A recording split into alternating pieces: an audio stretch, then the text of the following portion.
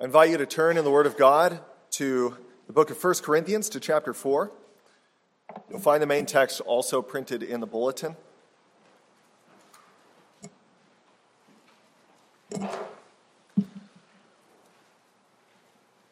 First Corinthians chapter 4, we have not been in 1 Corinthians, but this text was chosen specifically in light of this being Pastor Phil's last day of preaching among us, and also on account of Father's Day, as you're going to see. Now, by way of a little bit of context, verses 8 through 13, preceding our main text this morning, the Apostle Paul has just delivered a very sharp set of statements to a young church that he had helped to plant. So harsh that they would be tempted to feel like he is speaking from bad motives, as if he is speaking to hurt them, because he's just compared his incredible willingness to suffer on account of Christ and the ministry with their great attachment to the comforts, to the wealth, and the honor of this world. And it would be calculated in such a way it would make them feel quite bad. But now, the passage that we come to, he is assuring them, he's affirming to them where he's coming from. It's coming from a place of love and from a very special relationship that he has with them. Our focus this morning is going to be on that kind of relationship and how it's possible for that kind of relationship he had with them to exist today among believers as well. Now, we do not always stand for the reading of the Word, but in view of just having a meal together and the realities of human weakness, it'd be good for us, yes, to stand and hear the Word together. Let's stand and receive the Word.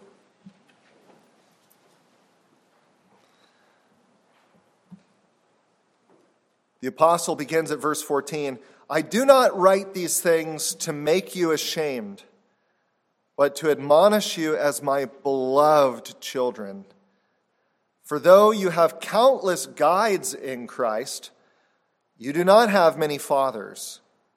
For I became your father in Christ Jesus through the gospel. I urge you then, be imitators of me." Let's ask God's blessing.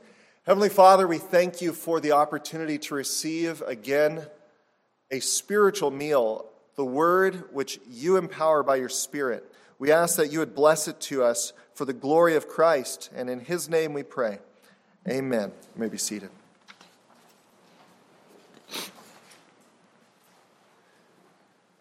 This sermon, by God's help, is intended to address really two pretty straightforward questions.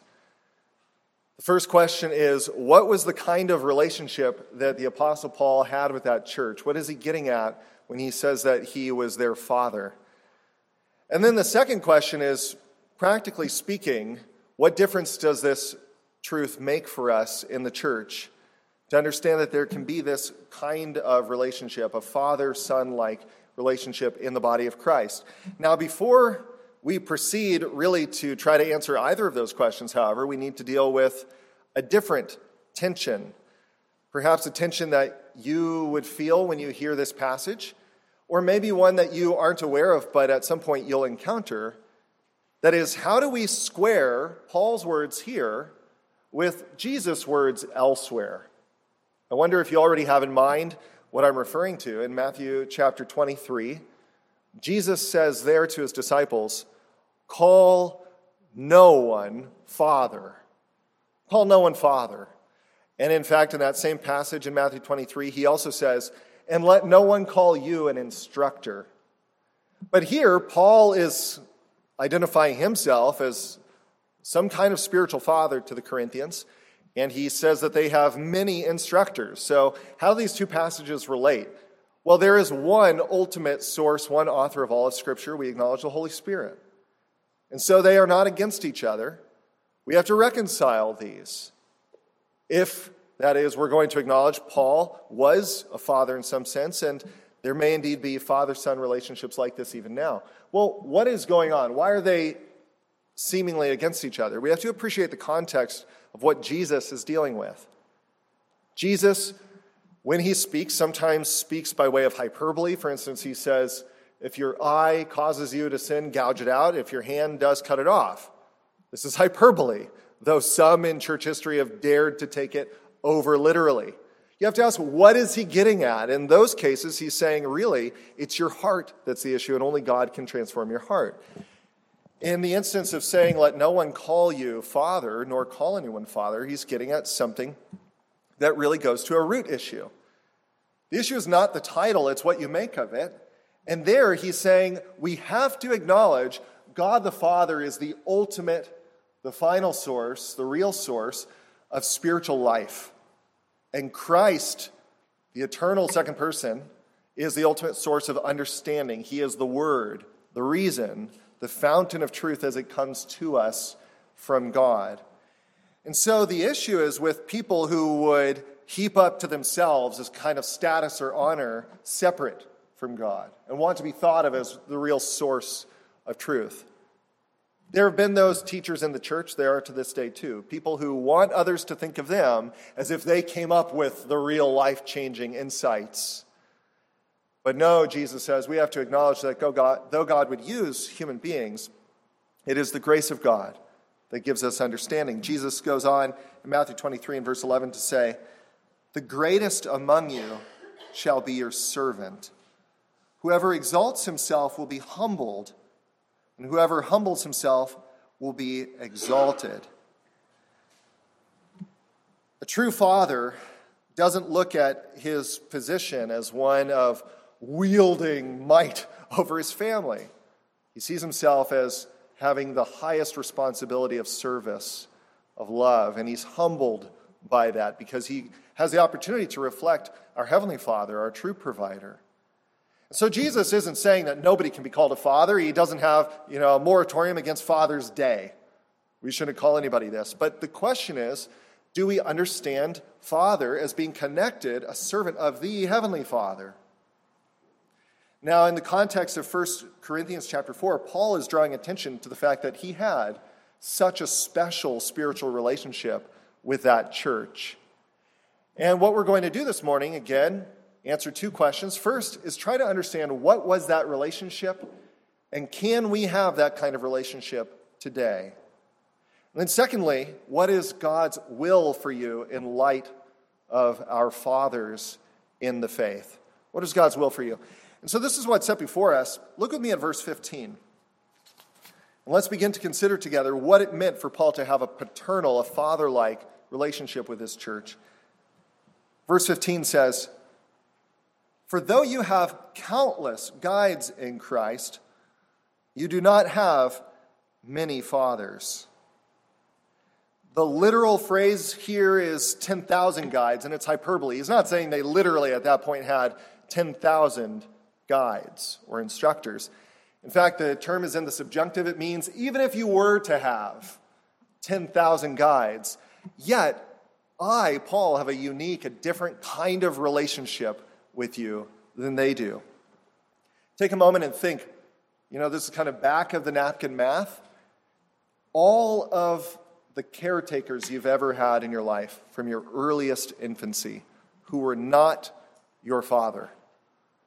All the babysitters that you may have had, I can remember a number of the ones I had, even their names. They made an impression, I value them. I think of some of the leaders I had. I was a Boy Scout, and I had these father-like figures, but they were not my dad. Whatever number you had, even if you had 10,000s of figures in your life who made an impression, by God's ordaining providence, exactly one man played the instrumental role of being your physical father. One person in all of human history, out of the billions upon billions upon billions, is so intimately connected to your present existence. Now, it may be that that person is someone that you don't have the best relationship with. It may be that that person is one that you don't even know.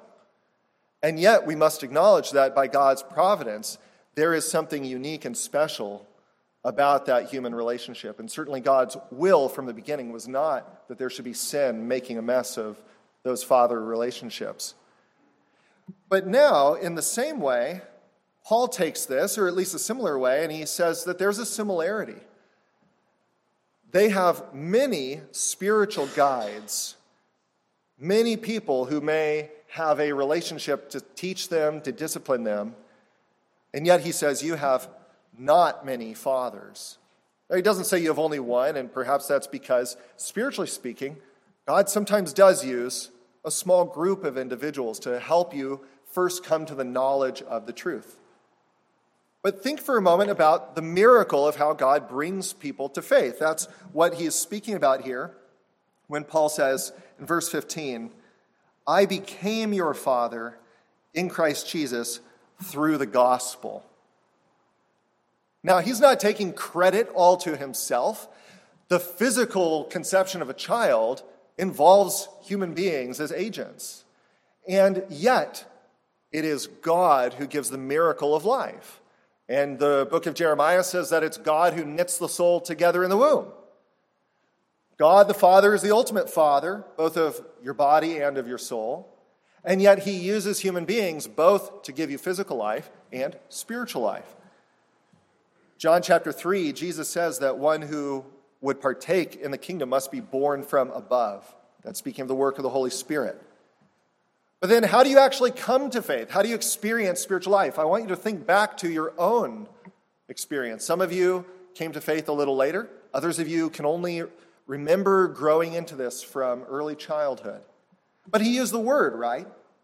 He used the word. You weren't just suddenly, like walking down the street one day, you'd never read the Bible, and suddenly you have faith in Jesus. That's not how it works. Romans chapter 10 says, faith comes by hearing, and hearing through the word of Christ. So the word is the seed. It's that which carries life in itself with the power of the Spirit. And yet, how does that come to you? Think back on your own life. Did you just have an angel come into your room and explain the gospel to you, and no other human being was involved? The Bible goes out of its way to say that God has chosen to use what seems foolish in the sight of the world, to use mere human servants to carry the gospel to us. Your own father, according to the flesh, may not be the most impressive person in the world, and yet God used him. And spiritually speaking, some of those who were used as spiritual fathers were not great preachers, not incredible people, as the world would think, but he used someone who carried the word. Romans chapter 10, verse 14 and 15 says, how are they to hear without someone preaching to them? How are they to preach unless they are sent? As it is written, how beautiful are the feet of those who preach the good news. The phrase there, good news, it's the same term Paul uses in our text to say that they were born through the gospel. Someone, or several persons, but it's a small group relative to how many Christians edify you throughout your life, someone ministered the gospel to you first. I remember, and I wasn't born into a professedly Christian family, but I remember still, it's one of the only memories I have of being about 4 years old. I remember being at the house of one of my babysitters, and they were having some kind of party. I think she had just gotten married recently. And I remember this man who was maybe in his 20s. The memory just picks up right at this moment. I'm on the shoulder of this man, and he's explaining to me that God loves us so much that God came to earth, and his name is Jesus, and Jesus took our punishment, and that everyone who trusts him will be saved. I don't know if I came to faith then, although I don't remember thinking he was lying to me. I remember thinking he seems like a very nice man. I learned later that, for my father, that he was considered the Christian crazy person of the family. He had come to faith maybe 2 years earlier, and he was sharing the gospel with everybody. And maybe the Lord was granting him many spiritual children right off the bat. But I remember him sharing the gospel with me. Think back in your life, who shared the gospel with you? Paul, in their case, was the instrument, or one of the instruments, of bringing the gospel first to them.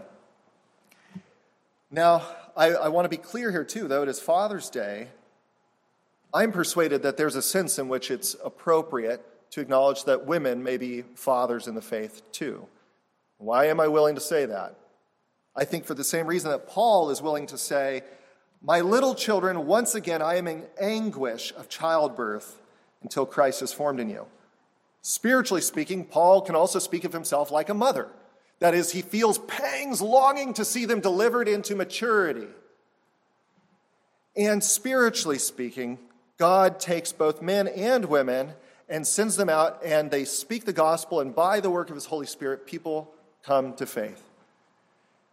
And for that reason, we, before we move any further, should pause and within our souls be grateful to God that he used sinners to share the gospel with us. Maybe it was your parents. Maybe it was your mom. Maybe it was your dad, or maybe it was somebody in your community. If you've come to the gospel, it wasn't just that God flashed it into you. Human beings made sacrifices to walk with the Lord and to speak with you. And Paul was that person in their life. Now, you may not know specifically who was used by God in that way, and I'm not totally certain who spoke the gospel first to me in a way that I really, really got. It seemed like there were a few people all in a relatively short period of time. We don't all know who our Father was in that sense, but we know our Heavenly Father used someone, and somebody prayed for us, and somebody cared for us. But here's the point in verse 15. Paul wants to say that where it is understood that there is this relationship, there will be a special rootedness in love, a special kind of affection shared by these people together, and a special kind of responsibility felt by the person who was that voice of truth and of the gospel. He says, though you have countless guides in Christ, you do not have many fathers. The word guides here is significant. It's virtually an identical word for what we have in English, a pedagogue, a teacher. But at that time, a pedagogue was typically a slave or a servant of the family chosen by the father to take care of the children at times when the father and the mother were not available to. For instance, children who were going off to school, and in the ancient world they had school too. This is an old thing. They would have the pedagogue take the children to class. And the pedagogue was responsible to make sure they didn't get hurt, didn't wander away, discipline them if necessary, speak to them and try to teach them. And there's no question that many of these pedagogues did so faithfully, dutifully, and had a certain amount of affection. In this passage, I don't think the point is to say that Paul is good and they are bad, and Paul's a loving father, and every other minister they'd ever have, whether Timothy or Apollos, they're no good. But it is to say, Paul is making a comparative claim. I love you in a special way because I sense that God used me providentially and bonded me at a significant juncture in your eternal life, your everlasting life. I got to be used for that. And he feels this deep love towards them. And it's reflected in a number of ways. Look with me at verse 14. I do not write these things to make you ashamed, but to admonish you as my beloved children. Here every father, but all mothers too, should take note. What should motivate us in correcting our children is not shame in itself, not vindictiveness, not to relieve our anger upon them.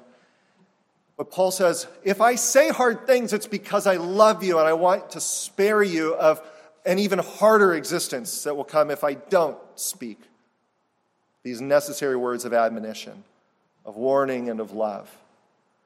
And if that's true in the home, as it says in Hebrews 12:7, what son is there whom his father does not discipline? One of the signs of a derelict father is that he doesn't discipline his children. He doesn't love them. Whatever he says, if he wants to outsource all correction, he's outsourced his role as a father. If that's true in the physical relationship, it is just as much, if not more true, concerning the role of a pastor in a church. If he loves the children of the Lord, then he must, in love, at times speak hard things. But Paul wants them to know where it's coming from. It's coming from love, not simply to shame you. And then it spurs him to live in such a way that others can imitate his life. Verse 16, you see, he says, be imitators of me. Now, I'm sure a few people have read that and thought Paul is a little confident That's pretty bold to say, imitate me. But on the other hand, he would be a hypocrite if he couldn't say that. When he says, imitate me, he's including the fact that he too is a sinner. And when you fall, you get up. And others are learning that as well. But part of being a father, whether natural or spiritual, is that you are mindful to set an example that can be imitated. You desire to do that. It's no longer about you and just having a clean conscience before the Lord so you don't feel guilty all the time.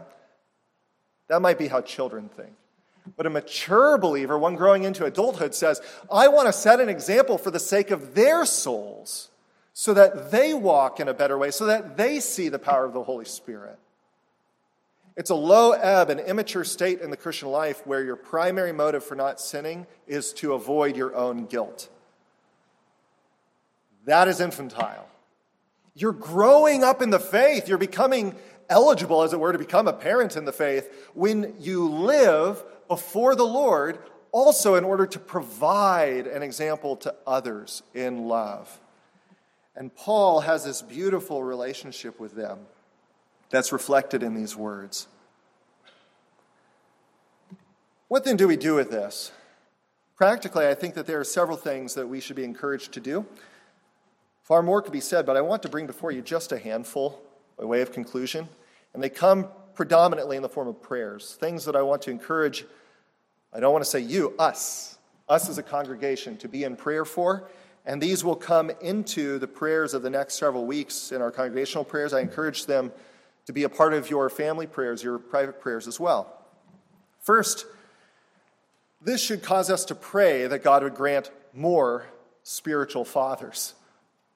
It is a miracle from him that anyone is born physically, and it's a miracle that anyone is born spiritually. But he uses means. And it's not uncommon that people will ask the church, please pray for us. We're trying to conceive a child. It's been hard. Please pray for us. We need to pray similarly. God, raise up persons and use them to bring the gospel effectively. And that doesn't have to be just ministers. That includes you. That we would pray, God, please use me as an effective agent of your good word, your evangel. But it should especially be the ministers. One person has said that a pastor without progeny, an old word for children, a pastor without progeny is a tragedy. You think back to the story of Jacob in the Bible, and he has a wife, Rachel. And Rachel sees her sister having all these children, and Rachel is sad. In Genesis 30, verse 1, it says, when Rachel saw that she bore Jacob no children, she said to Jacob, give me children or I shall die. Pray that this would be the heart burden of every pastor and every elder. That when we look at Jesus Christ, that we want to say before him, the true bridegroom, and we, the church, are the bride, give us children or we die. And the idea of a pastor making it through decades of ministry and not being able to say, here is one where clearly they did not know the Lord and now they do. And the joy of that, it really puts winds into the sails of ministry. Not simply to be an instructor to those who already knew the Lord, which is good, but to see people come to faith. And I will boast, not in myself here, but I will boast in Pastor Phil, that over the years when I think of who has come into this church who did not know the Lord, who had not a lick of Bible knowledge, couldn't tell you what Genesis was, they thought it was a game console from the 90s, and I'm serious. And the patience, like a mother bearing a child for 10 years, or 10, God help us, 10 months, 9 or 10 months. The Lord has brought people through spiritual birth longer than that. But to do that and to speak the word in and then to see people come to faith and be baptized, that does great things for ministry. And we need to pray that God would preserve that it never becomes just maintaining the classroom, but that there's a spirit of expectation, a longing for children. And may this be our prayer for Pastor Phil as well. as he goes to a new area, that in Abbotsford, by the Lord's grace, he will be a father there too, and that others will come to faith in the gospel, that they'll hear it and be transformed. Not simply that he goes and has the great blessing of maintaining a church there, but that they experience new birth. And so we should pray for him in that respect. A second prayer is that we would pray for ministers to be overcome with a father-like love for the people of God. A father-like love. Now, I can speak for my own life here that I didn't have some of the advantages of a close relationship with my natural mother. She was not a believer. My stepmother, however, entered my life when I was 7 or 8 years old. And early on, she had the sense to tell me she wasn't trying to replace my mom. But she told me that she was going to try to love me and to do the things that God wants moms to do. And I have had the joy that never once since I was about 8 years old have I had to doubt that she loved me, that she cared for me. So even if you are not the original agent of somebody's coming to faith that God used, yet there can be adoptive love. And that should be our prayer for all of us, that there would be, if not a father-like love, a brother-like love in the family of God. That we don't look at one another merely as friends, fellow church attenders, but these are my everlasting family, and I'm going to love them for the Father's sake. But then especially ministers of the Word, that there would be a burden of father-like love, whether or not those people came to faith under them. One of the more influential of the reformers in the 1500s made this comment. And in the context, he was making this comment not about, say, Roman Catholic priests. He was talking about Protestants here. You have to understand this. He says, "How few are there that love the churches with a fatherly, that is to say, a disinterested affection, and lay themselves out to promote their welfare? Meanwhile, there are very many pedagogues who give out their services as hirelings in such a manner as to discharge it as if it were a mere temporary office. And in the meantime, they hold the people in subjection and admiration. Where is the man to be found who acts in such a manner as to show that he is a father in the faith?" This should be our prayer, especially for the elders and pastors of this church, that they would do what they do out of a love that comes from God the Father, where they look upon the church members as children of the Lord and love them and understand you're going to give an account to their true dad. But then this should also be our prayer for Pastor Phil as he goes to a new church where he doesn't know all the people, hasn't had a decade with them, that supernaturally the Holy Spirit would continue the work he's already begun and fill and overflow out of Pastor Phil with a divine adoptive love for that congregation. And that they would have no doubt and be assured by the Holy Spirit, we are loved by our shepherd. We have, humanly speaking, a spiritual father among us here, one who loves us and cares for us. Finally, I encourage you in prayer this day to give thanks. Maybe as a family, give thanks that God has provided such people in our lives. Give thanks for the role that Pastor Phil has played. Give thanks that we have a consistory who continues to fill this role here. The Lord has been good to us. Let's close in prayer now. Heavenly Father, we thank you and we praise you for having given to us fathers in the faith, people that you have used to speak the gospel and that by your Spirit you blessed and caused the word to take root in us. Lord, we pray that according to your will, we would also speak effectively in others. We know that you often hide that work and that it's good for us perhaps not always to know just how you've used us. But we yearn and we pray, especially for Pastor Phil, Father, that you would do these things, that you would make him more and more effective, that you would please knit his heart together to the congregation in Abbotsford. Heavenly Father, that you would work among us here similarly, a deep love for one another, a cherishing of the life, the miraculous life that you impart through your word. For in Jesus' name, God's people pray. Amen.